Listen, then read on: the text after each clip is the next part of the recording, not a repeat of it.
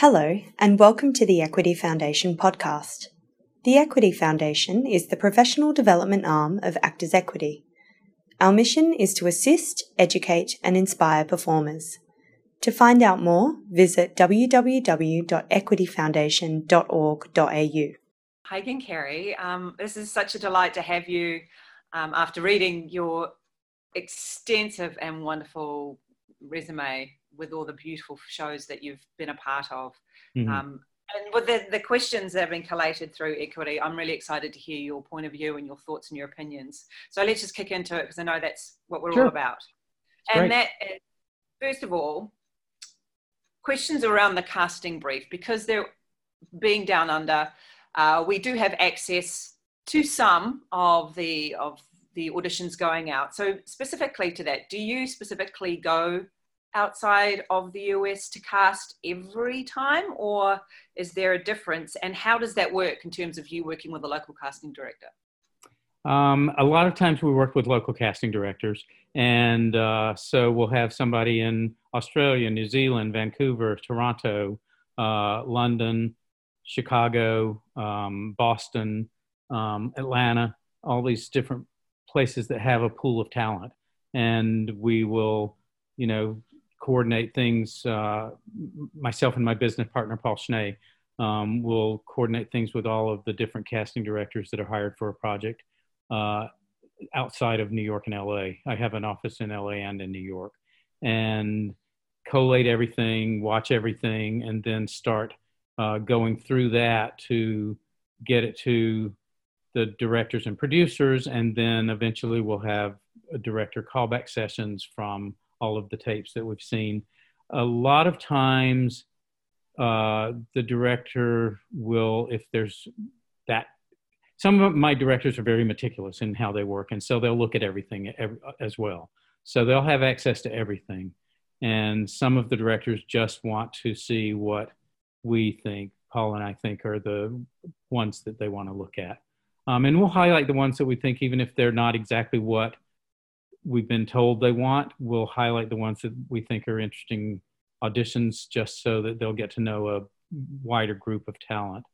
When we did this project called Timmy Failure for Disney Plus, we had people all over the world, and we had the lead boy was an 8 or 10-year-old kid, and we, between us and Randy Hiller at Disney and all the local people we hired, we had over 3,000 submissions that we had to look at, and we looked at all of them. Wow. So, yeah, that was my question too. Do you, because inundated with tapes, not only from casting directors, but I imagine self-tapes as well, and a question on that too. Realistically and honestly, do they all get seen? We look at everything. We don't necessarily get through the entire audition if it's somebody that's completely wrong for what we're looking for. If somebody's doing interesting work, even if it's not exactly what we're looking for, we'll be fascinated enough to spend our 10 minutes looking at the scenes that we've chosen. My dog is snoring, so I hope it's not interfering. So the thing though that's changing a lot, Sarah, is that we're getting, instead of hiring people all over the globe, we're actually getting a lot of tapes globally.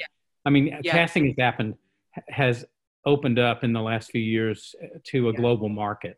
And so that's been fantastic for actors and fantastic for us too, because we get a whole new group of actors that we get to know, from all of the different countries. And especially with Australia, New Zealand, and Canada, and London, we're seeing a lot of people, because obviously they're all English-speaking countries, and we're mostly working on English-speaking projects.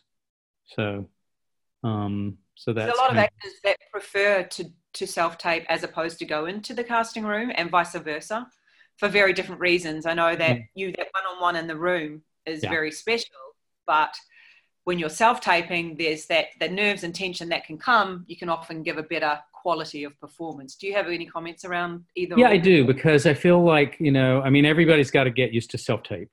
And so that's one of the things that we're clearly seeing a lot more of, and especially with this whole COVID thing, we're probably going to be doing self-tapes on most of our projects for a while until everything's cleared up.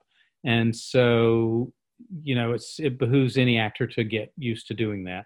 But I do think that, you know, being in the room with the casting director and ultimately the director and the rest of the creative team is actually better, because you get that immediate response to what someone is doing, and you can say, okay, well, do this scene again and let's tweak it this way, and think about, you know, this beat in the scene that actually means something that you might have missed had you not been in the room. So it's eventually it's going to be a little bit more time consuming, because I'll get a self-tape and then I'll talk to the reps, the managers or agents or whomever sent me the tape, or the actors themselves sometimes, and then give notes and get another set of tapes.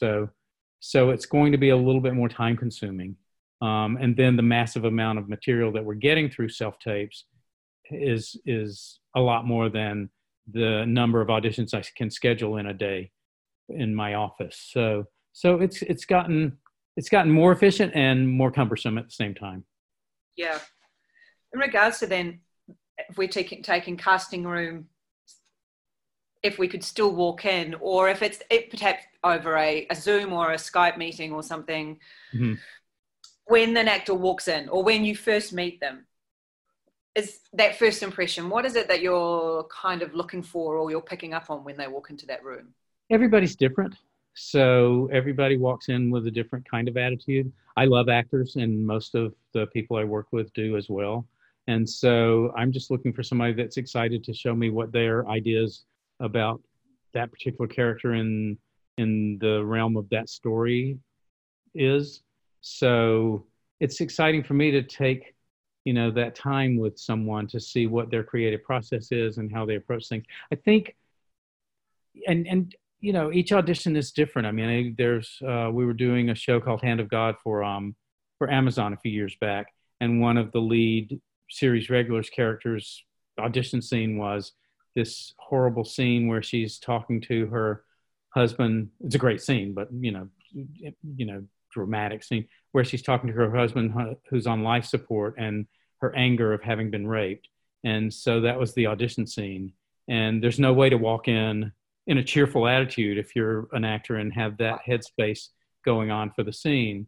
So each audition has to be connected to whatever journey that character is going through. Obviously, with the Pitch Perfect movies, people came in and sang to me, so it was like, this is great, this is fun, you know, and then did some scene work as well. So it's just, you know, it's specific to the project and the journey that character's on.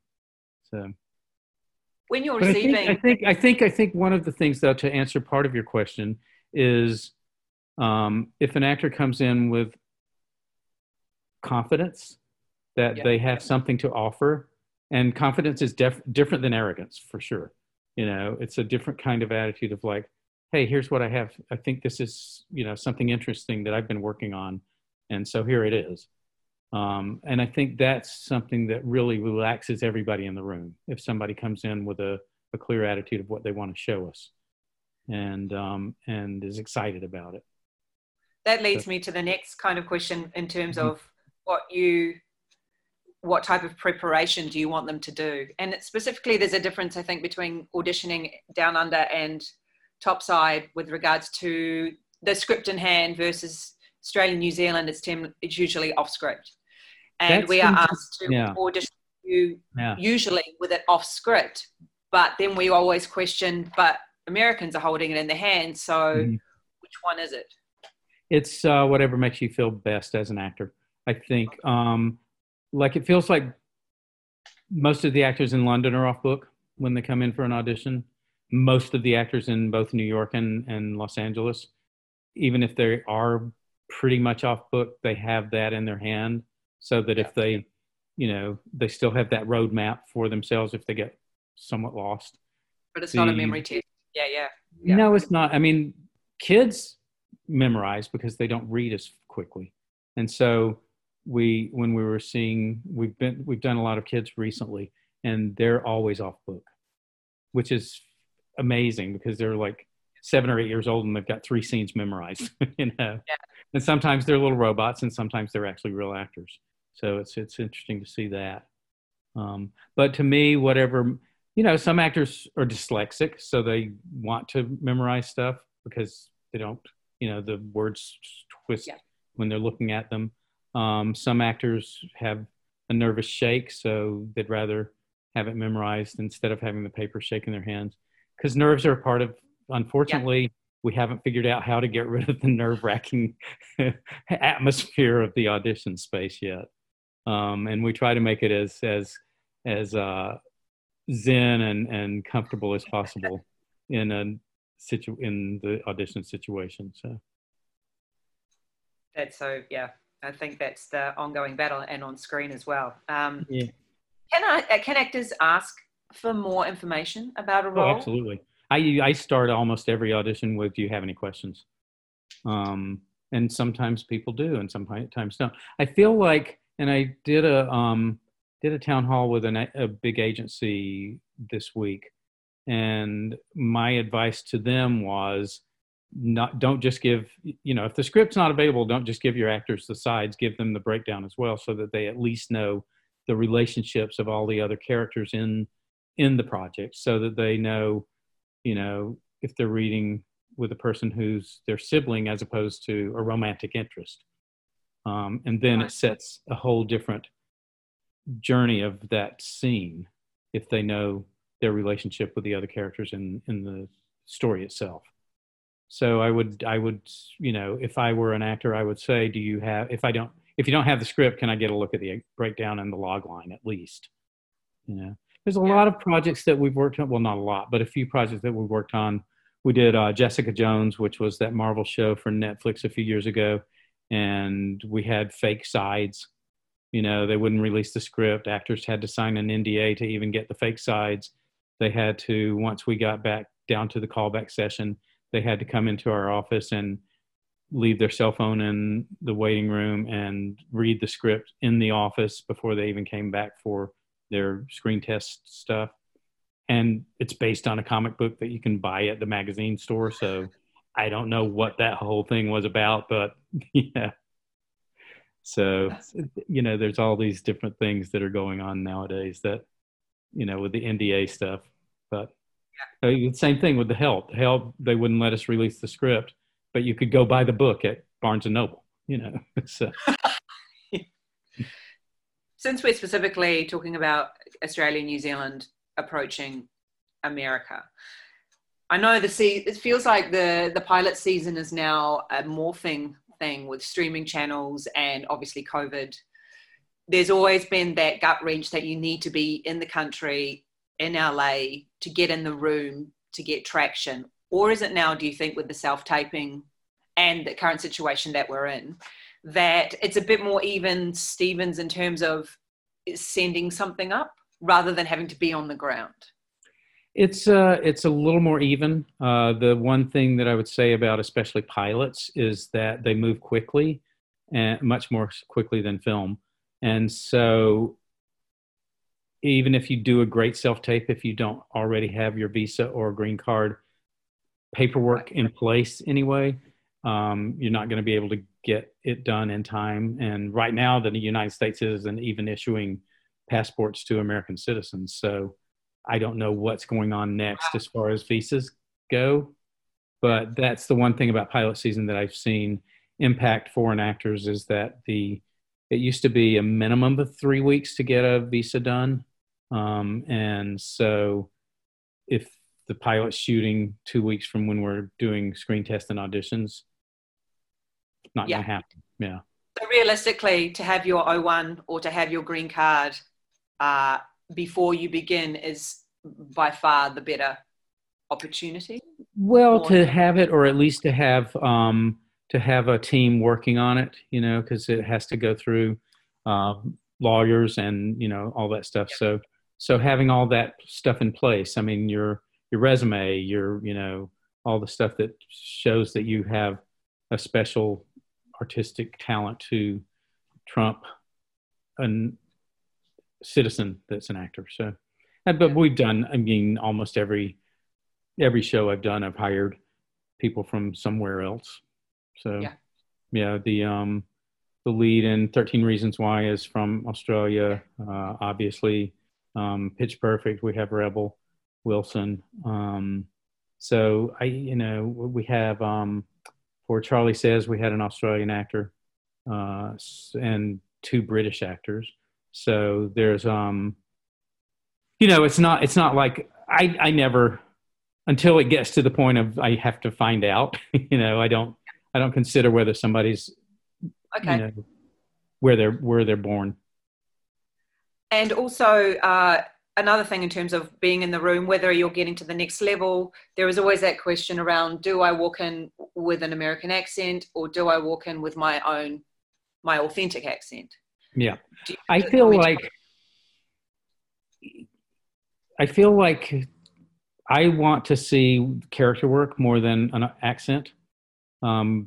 Whether it's Australian or New Zealand or American and the various American accents, I'd rather see an actor's take on the character and then start putting the layers of an accent on it, because the accents are so specific. A Southern accent in the United States is definitely a different accent than a New England accent. And so I'd rather see great character work, because there will usually be, especially if it's a regional story, will be a dialect coach to work with at some point. If somebody does a natural, easy American accent, then it's always impressive to me and to directors especially that they can do that and then switch into their Australian or New Zealand accent to actually have a conversation. Yeah, okay. Well, that's good to know that you don't have to hold some sort of, you can actually authentically, they're not expecting you to try and run that through. You can just be yourself and where is required, so long as your accent is, or you've done the work. Yeah. I know we're going to. I feel like I feel like sometimes an accent will tell you a lot about a character.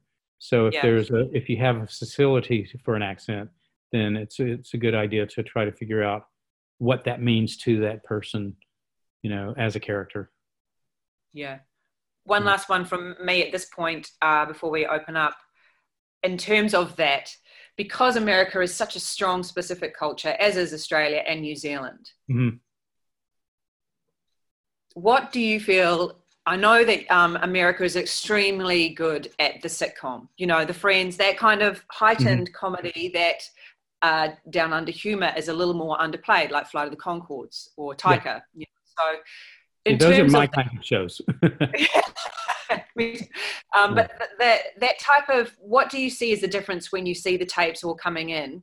Is the difference potentially to our detriment, or something that we can work on in order to really capture that US culture?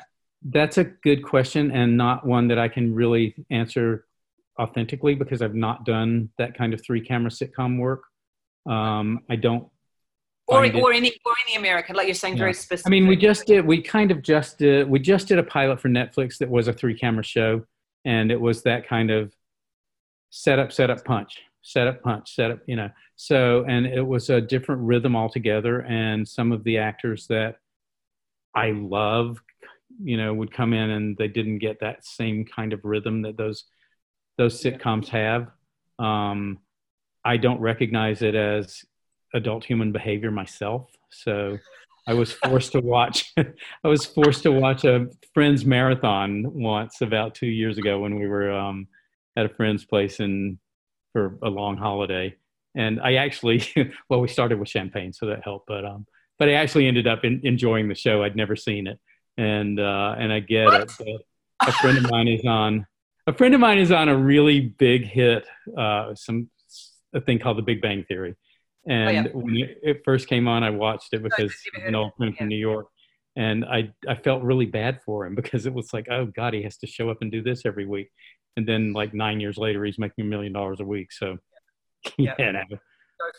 but the difference in tone, the difference in rhythms of each project we work on is something that's important to understand, because the tone of a show and researching the director, if there's a director with a body of work that we're working with, and you can't obviously with a first-time director, but to find out what the tone of a show is good. There was a movie we did called Snow Angels years ago that David Gordon Green directed, and the lead character had this very biting, sarcastic humor. And an actress came in that I like, obviously, because I had her in, and she played it in a very melodramatic way and cried during the scene and everything. And David and I were like, that was good, but it's not this show, so try this. And she went, oh, okay. And she turned it and, got what David was looking for, even though we didn't cast her, but she had completely missed the entire tone of the scene itself. That's really important, isn't it, when you get the brief, because thankfully you do share the producers, the directors, etc. So we can, it's really important to research their back body of work to know exactly the genre that you're about to tune into. Yeah. And it's like, I feel like we can access a lot now. And if I'm working on a project that's also based on a book, I'll read the book.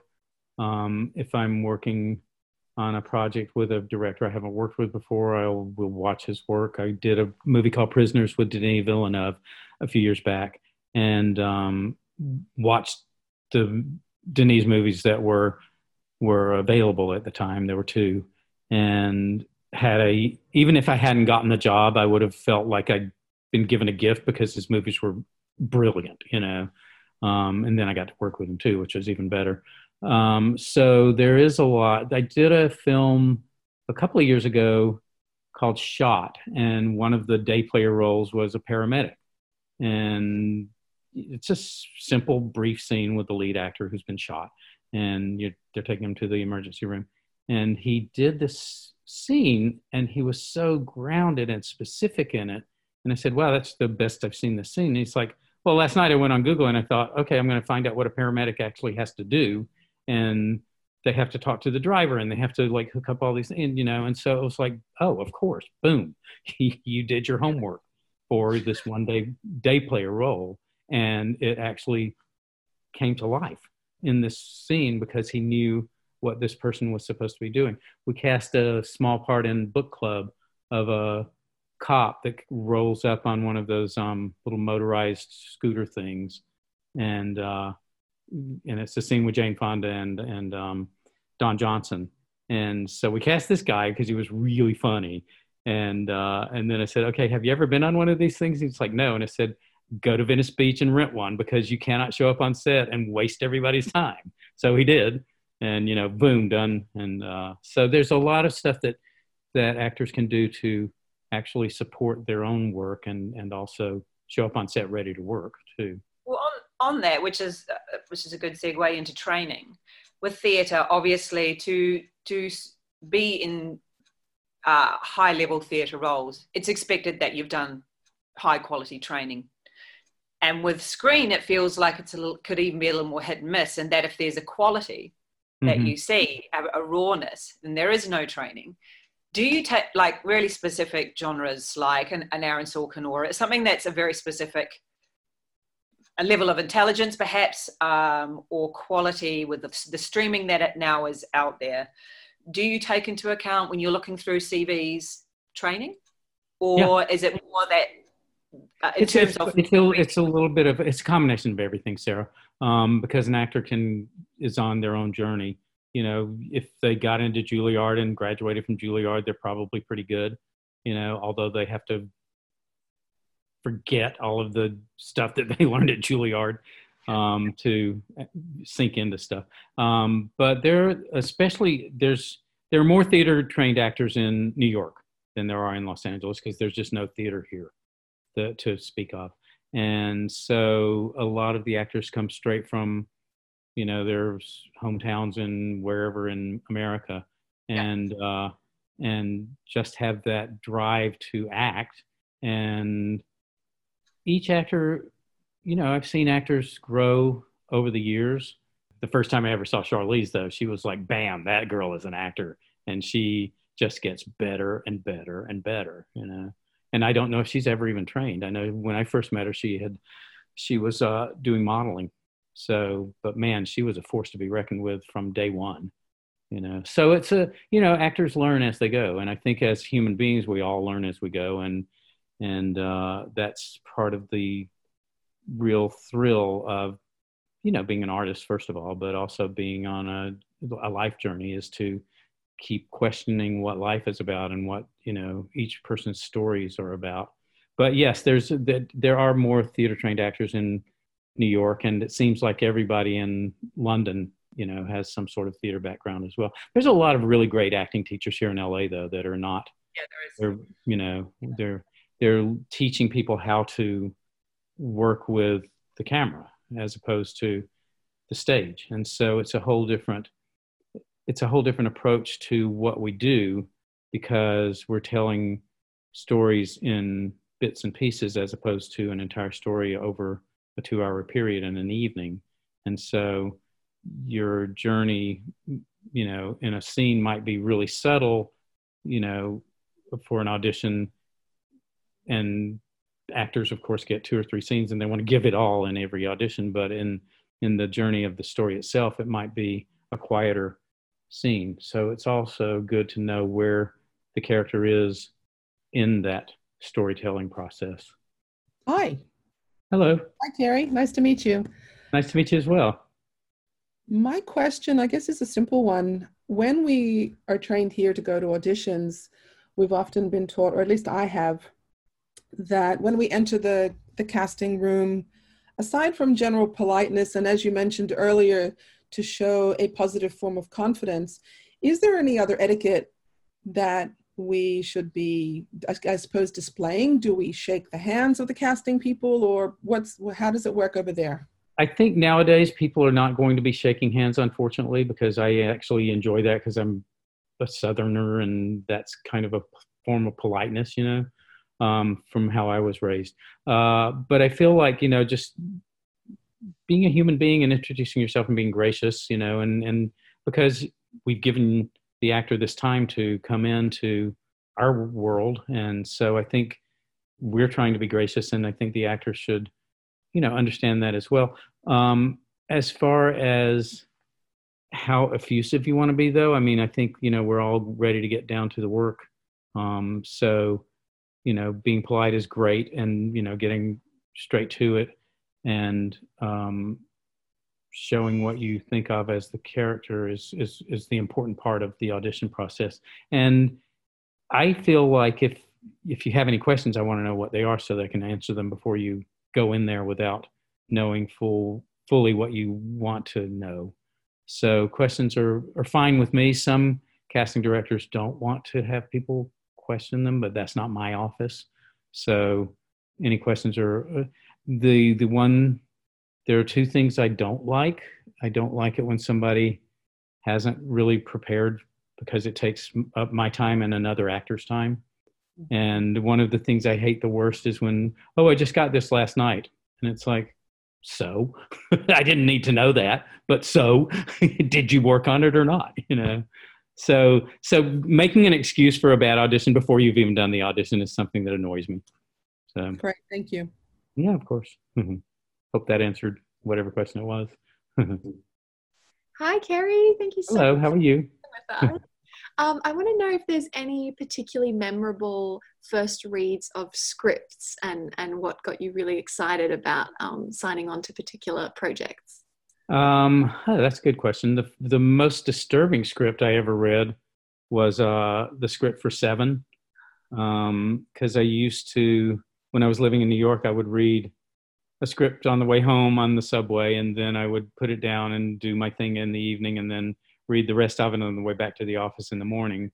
And I started reading Seven on the subway, and I couldn't not finish it that night, because I knew it was just so, it starts out with a bang, and then it gets crazier and crazier. So that's kind of like the one that I remember most as having some major impact on how I was reading a script. So, and David was great to work with. I loved working with David. I'd done 2 videos with him before that. So it was fun. Yeah. Yeah.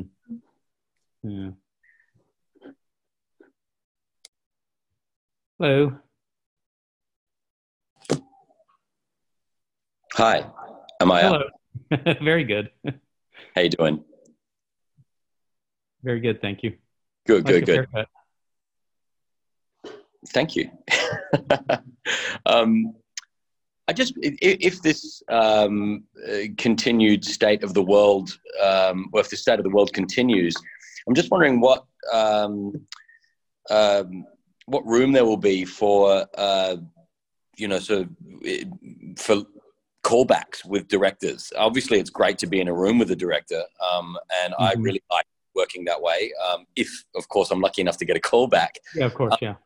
Do you think that there'll be any room for live callbacks, like on? I think they're going to have to be, because I don't think anybody wants to show up on set not having actually met the person they're working with, director-wise or actor-wise. And so I think there's going to have to be some sort of live experience at certain points. We've gotten used to Skype auditions anyway, because of, like I was saying earlier, that we're in a global market at this point. So when we were doing Charlie Says with Mary Harron, and we were seeing all of the callbacks from the London tapes that we initially received, all of our callbacks were Skype auditions, because it was a low budget film, and so they weren't traveling Mary to London at the time. And so we ended up hiring 2 of the leads from those Skype auditions. Wow. Yeah. So it's already something that was happening before this. And I feel like the only thing, if this continues as locked down as it has been going, then the only films that are going to be coming out are animated films. Of course. Yeah. So, because they don't need real people in them. Sure. Although they do need voiceovers. If I may just have a quick follow-up on that, with international casting, when you are doing Skype auditions and stuff like that, obviously you're seeing submissions from agents. How often do you sort of scour platforms like Showcast, etc.? The one over here is called Actors Access. Yes. And so, there's such a massive amount of actors, obviously, in the United States and probably Australia and New Zealand as well. That's something that would go to if it's a specific kind of role that we know probably would not have representation, but as somebody that's in your category probably already has representation, so wouldn't need to look in that other site at that point. So it's something that just for curiosity, I'll go onto it on most of the projects that we do, just to see who's out there that I might not know, or who's out there that hasn't gotten representation or has left their representation that I didn't know about. So I'll scan through it as opposed to diligently look at every submission on it, just to see who's there. Hello. Hi, how you going? Good. My face suddenly popped up on screen. I was concentrating way too much. I just want to know, there's been a little bit of talk about, because Australia looks like we're coming out of lockdown now, and there's been a little bit of talk about more USA productions coming over to Australia and potentially filming. Just wondering if you may have heard anything about that. Yeah, New Zealand's apparently opened up already, according to the calendars we get every day from Hollywood Reporter and Variety and all that. And so a lot of producers were talking about, the different places: Iceland, New Zealand, oddly enough, Czechoslovakia, and a couple of the Scandinavian countries seem to be opening back up for production. And then yesterday, London is starting to open up, and Los Angeles has already approved a couple of lower budget films to shoot in the summer here, with a smaller crew, of course. So micro budget and ultra low budget films will be shooting here in the summertime. As far as a lot of producers flocking to Australia and New Zealand, I don't know if that's going to happen right away, because it's a massive search to do that. You have to go on Location Scout, you have to hire a crew, and I would imagine in New Zealand Peter Jackson has all of the crew people already tied up. So but we shot a movie called Z for Zachariah in New Zealand years ago, and not that many years ago, a few years ago, and I've worked on a couple of Australian productions over the years. So, but not a lot that I've worked on has actually gone to either place to shoot that generated from the United States. The only one that actually generated here was Craig Zobel's film Z for Zachariah. And it was only a 3-character film, so we didn't actually really access the talent pool there at that point. But we do that, on all of the stuff we're doing. We do look at a lot of actors from New Zealand and Australia. So, yeah. Hello. Your audit. All right, can you hear me now? There you go. Yeah. Yeah, I was just wondering, you obviously have your finger on the pulse with what's going on. So I was wondering if there's a specific type of genre of productions coming up. Should I start practicing my swordsmanship or something like that? Probably, if you like playing with swords. Everything is going right now. It feels like, we just got a job that started this week for Facebook, a show that we did last year called The Birch, which is a horror genre. And they got picked up for a second season. So we started that this week, and they're planning on shooting at the end of July. And it's mostly kids, because it's the demographic for that is teens. We haven't done any. I've gotten a couple of science fiction scripts in the last month or so. So that seems to be back on target because it seems like they're doing well. Unfortunately, I don't have any sword fighting pirate films. I don't know if the Pirates of the Caribbean franchise is kind of sleeping at the moment or not. But I think any skills that, you're interested in, that challenge you as an actor and as a person looking at how characters play around with stuff is something important. If Westerns came back, horseback riding would be an element. I'm surprised at how many people that come in for, a cop role have never picked up a gun in their life. I think that would be something that would be essential for an actor to understand what the power of a gun is and how it feels to hold it and how it feels to pull a trigger on it if you're going to play a policeman or policewoman. And so, that kind of thing I think is helpful to an actor to ground them in the reality of and the authenticity of the role that they're playing. So the sword fighting would be fun. My first roommate in college was on the fencing team and got me to fence with him once. And man, it hurts when they hit you.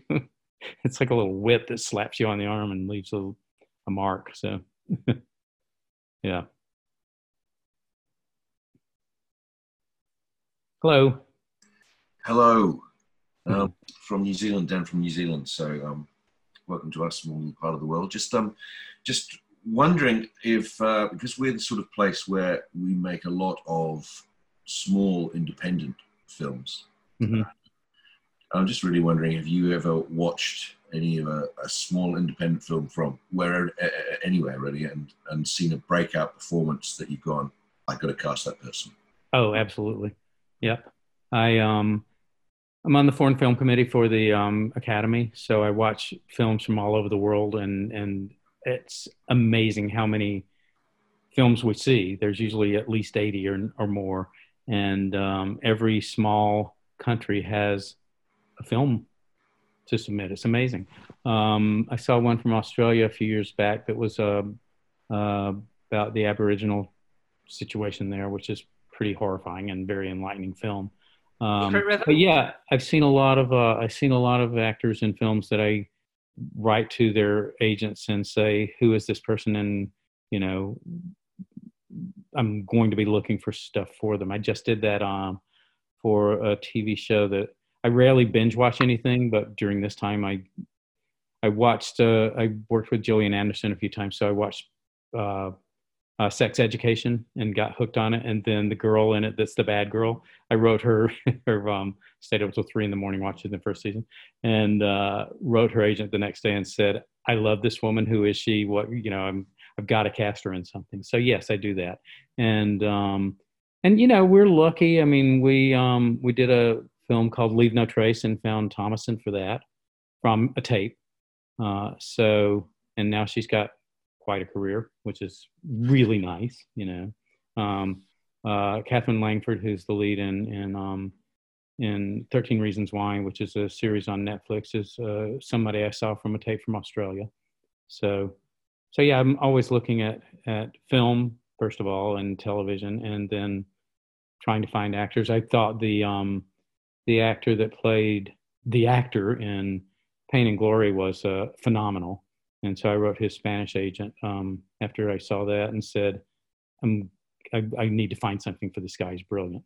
The whole film was brilliant, but this guy was a standout to me. So yeah. Hello. Yeah, my name is Clarice. I was wondering. I love that name, by the way. Thank you. I was just wondering, are there many situations where the people who were originally cast have had to be replaced? How common is that, and is that a process that you're familiar with? Yes, it's not common because it's such a long process to actually get down to casting someone, especially after audition. But yeah, every once in a while we'll replace someone, and it's usually because one person we replaced recently got a bigger job, so you couldn't blame him. And then one person that we had cast in a television show, the one that was based on the New Zealand show Filthy Rich, we cast one of the series regulars, and he unfortunately got Lyme's disease. And was hospitalized, and so we had to replace them. We had to replace them after all of the work that everyone on that, the network, the studio, the business affairs people, and it was a shame because I loved this actor, and I felt horrible that he was going through such a bad time in his personal life that he lost a job that he would have made a nice paycheck on, and worked with a lot of really great people too. So yeah. And it's always disappointing, and yet at the same time, if you do theater, there's always an understudy. So everybody thinks there's only one actor for the job, but that's actually not accurate. Or we wouldn't even be able to do theater. So, but yeah, it's disappointing when I have to replace someone. Yeah. And yet it works. The show must go on. Exactly. Hey, Kerry, how you doing? Thanks for coming on. Appreciate it. Oh, of course. Wanted to, obviously with everything going on, like it's going to be strange, but being in Australia, how do we get on your radar to start with? Is it getting the right agent? Is it a good headshot? Is it having a stellar reel? What are you looking for? That's good. That's great. This is great. So your headshot should look like you. And I know everybody wants to have a great headshot. I would like to look like Clark Gable, but I don't, and I can probably Photoshop myself into a Clark Gable look, but your headshot should be really, really clearly you, so that I'm looking at you for the right role. And then I love watching reels. It's 3 to 5 minutes out of my life. And if you have a dramatic reel and a comic reel, then separate them so that it highlights those two things. I love reading resumes. I love seeing where someone's been, what they've done, where their training came in. And then, of course, doing things like this is a good way to get in front of a casting director that you're not necessarily going to get into the room with right away. And I've been to both Australia and New Zealand twice with this Equity Foundation and done live classes for several days in a row, which was wonderful. And I do, there's one company I actually like to teach for here in Los Angeles that has actors that I've hired many times since the classes, because they screen their actors, and I'm not seeing people that don't actually know how to act, which is great. So yeah, doing stuff like that, and then, asking your agent to forward your information to me if you have an agent or a manager. And right now I've got agents every few days asking me to do Zoom or Skype generals. Usually when somebody comes from Australia or New Zealand and have reps here, I'll meet with them in person, because I have, relationships with a lot of, not only the actors in both of your countries, but here, reps here that represent Australian and New Zealand actors. And I've had really, like I was saying, I have really great success in having hired people from down under, which is wonderful. And then Alex and Mary, of course, with the Equity Foundation, have been great about making sure that you guys are still in front of me too after I've been there. So it's good. So hopefully that helped. Yep, there you are. Kia ora. Let's put stuff up on my screen. Hi, Kerry. I'm Michaela. I'm just curious to know if you have ever disagreed with the director or producers that you're Oh, yeah. Yeah, I wonder how much that happens. Most of the time nowadays, I don't have big disagreements with producers or directors because I've been working with a lot of the same people, and I am in a very fortunate position to only take on projects that I like if it's a new group of people.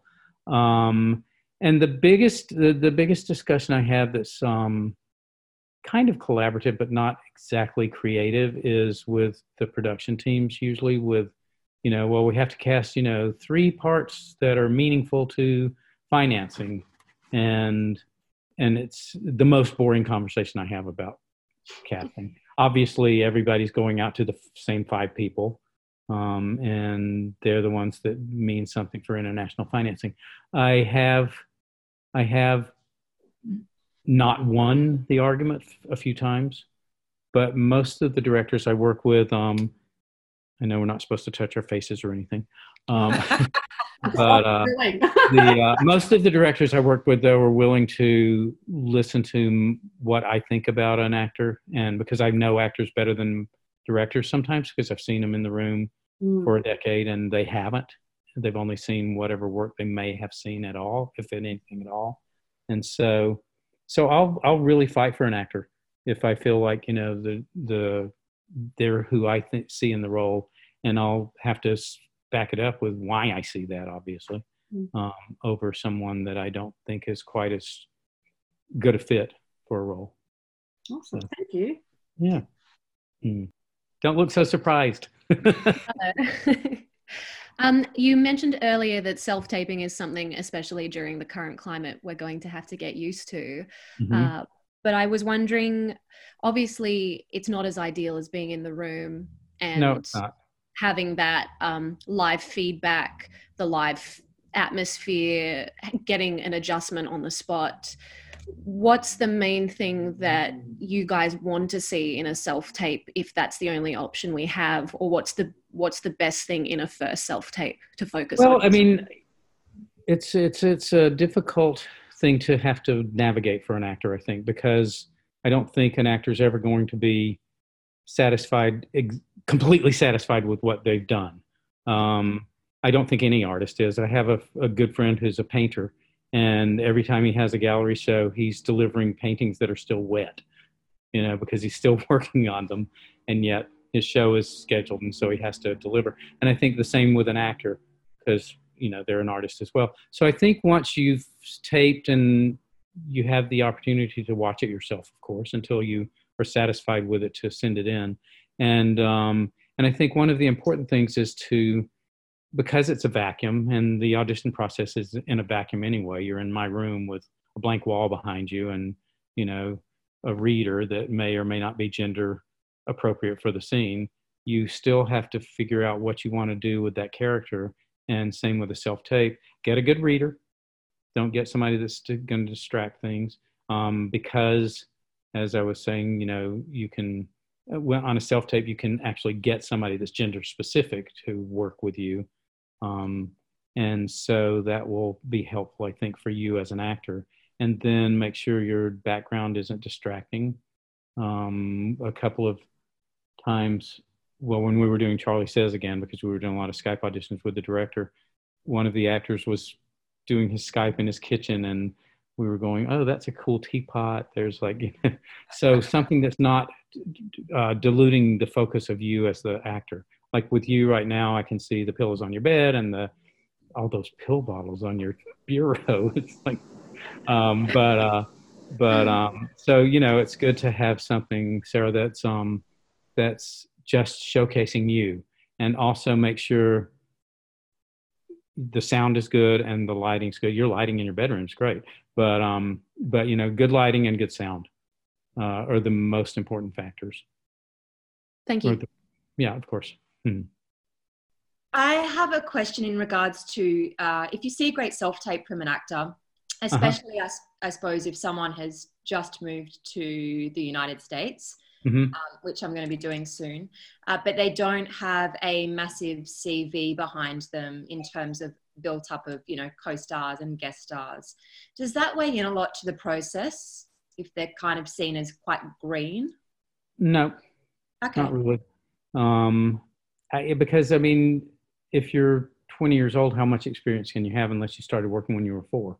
You know, so I don't feel like that has a lot to do with, you know, whether I'm going to see an actor or not.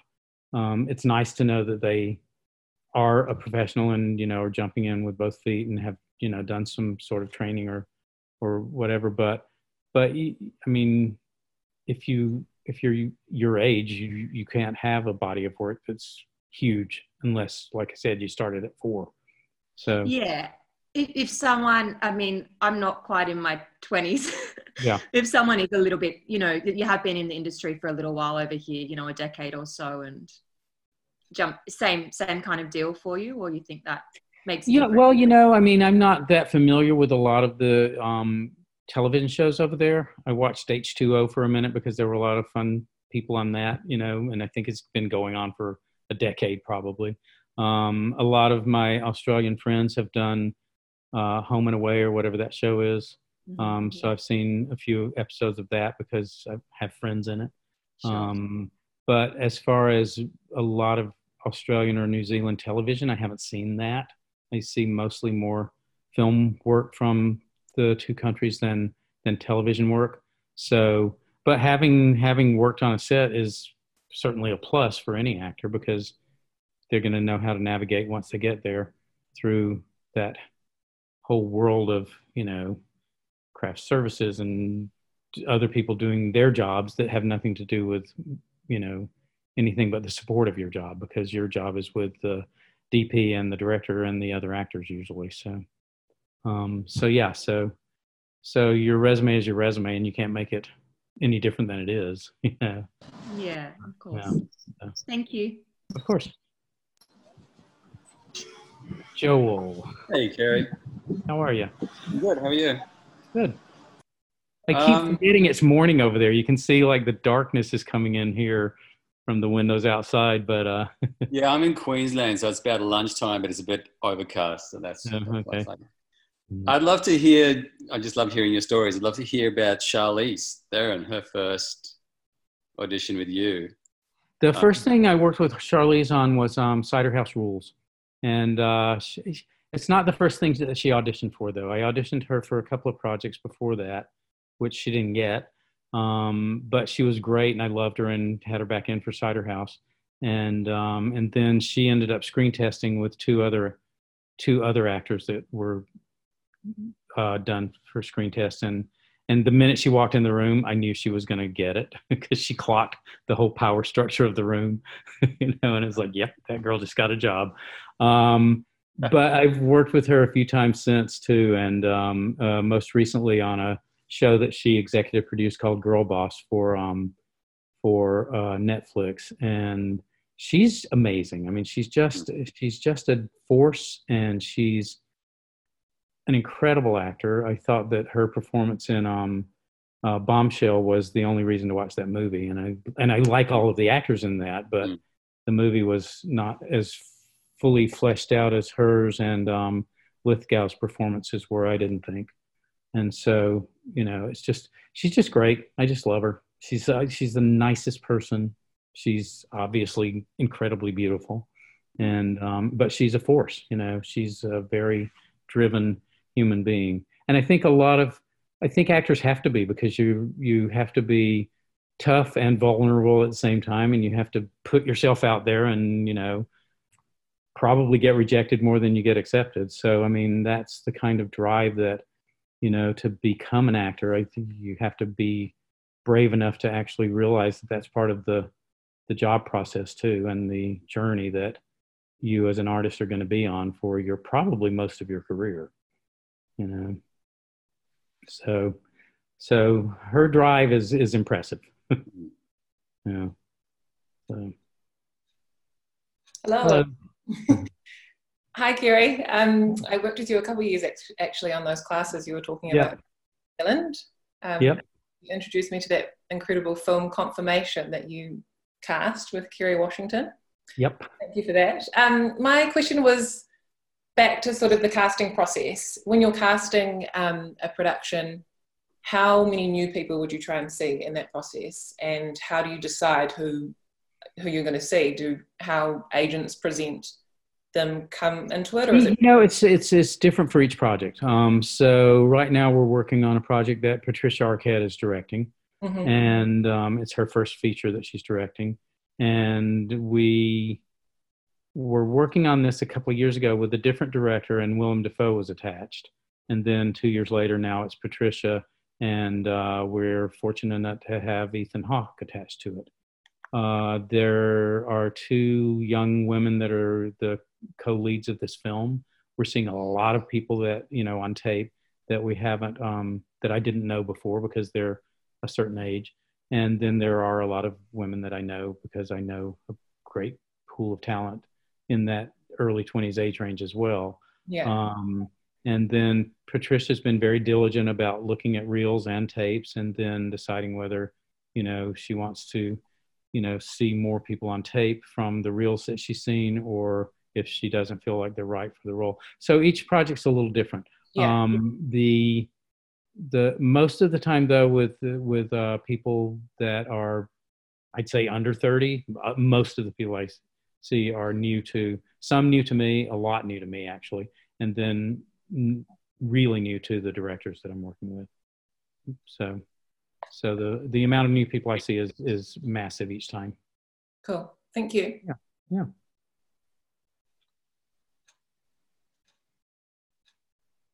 Hello. Hello. I was just wondering, going back to when you're watching tapes and show reels and stuff, what are the things that people do that make you keep watching? And what are the things that they do that immediately make you want to skip through? Because they say that the first, I guess, like 30 seconds or so is the most important.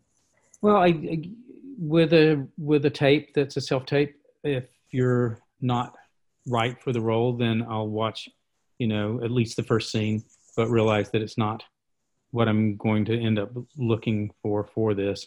As far as reels go, whatever work you think is fun to look at and that you had a good time doing, I'm happy to watch. I love watching reels. They're fun. The one thing I would say about putting a reel together is make sure that I know I'm watching you as opposed to, oh, you had a scene with Cate Blanchett, and I already know who Cate Blanchett is, so I don't need to watch her as the lead into a scene. So that's, as far as reels go, it needs to be really pointed to the person I'm supposed to be looking at. And you know, if you're satisfied with your tape and you think you've done a good job, you probably have. So it'll be worth me investing my 5 minutes into. So that. Great, thank you. Of course. That's Sarah's back. I've been here the whole time. Those, thank you everyone for your wonderful questions. I hope everyone has gained so much of information. Thank you so much, Kerry. I do just want to finish on you. Question. It's really interesting hearing you talk about all the projects that are coming your way. So you must be inundated. And I'd love to know what makes you choose to cast a project. Because you might, like every director or agent, you must get swamped. So what makes you select? Something that interests me. A lot of my work, like I said before, is with the same teams. So I've done everything Tate Taylor's done, from his first film to his most recent television show, which is Filthy Rich. I've done everything that Tom McCarthy's done, from Station Agent to the movie that we just did called Stillwater with Matt Damon. I've done every Mary Herron film. So I've got a lot of directors that I work with over and over and over again. So if they're sending me something, it's a given that I'm going to work on it. And then with new scripts, we get about I'd say probably at least one and possibly two scripts a day. And so it's a massive amount of reading, and a script has to really grab me to make me want to do it. And, you know, it's all kinds of genres that come into us. So I feel like even with any person in our world, I think I don't want to do the same thing over and over again, which is probably one of the reasons I don't do a lot of network television, because the first show I ever did was Sex and the City. I did the pilot and then the first 2 seasons of it. And after the second season, I was kind of bored with it. So handed it over to our associate, Jennifer McNamara, who went on to cast the rest of the seasons and then became head of casting at NBC. So that was a nice journey for her to take on. But mostly if a script is well written and I think that there's something that I can help put together as interesting storytelling, then that's what intrigues me about a script. And like with Winter's Bone, I read the script and we had not worked with Deborah Granick before. And I thought, this is one of the most beautiful scripts I've read. I doubt anybody's ever going to see the film, but it would be fun to work on. Thankfully, I was wrong because a lot of people saw it and it got a lot of Academy, awards attraction across the board. But that kind of thing was, something that intrigued me. Some random girl called Jennifer Lawrence got cast. Don't know her, but yeah. Yeah. Well, that's the thing about working, building up relationships with people over the years. Tracy Brennan was her agent, and Tracy had 2 clients that I wanted to see. So I called Tracy and it's like, okay, get these 2 women in. And she said, well, I just signed this new girl and she's only done a 4-episode arc on a television show. She's brand new. And I said, well, I like your taste, so send her in. And it was Jennifer. And of course she booked the job and became one of the biggest movie stars in the world. So that is back to, do I see new people? Yes. Yeah. Media Super is the principal sponsor of the Equity Foundation. For more information about the work of the foundation, visit equityfoundation.org.au or follow Australian Actors Equity on Facebook and Twitter.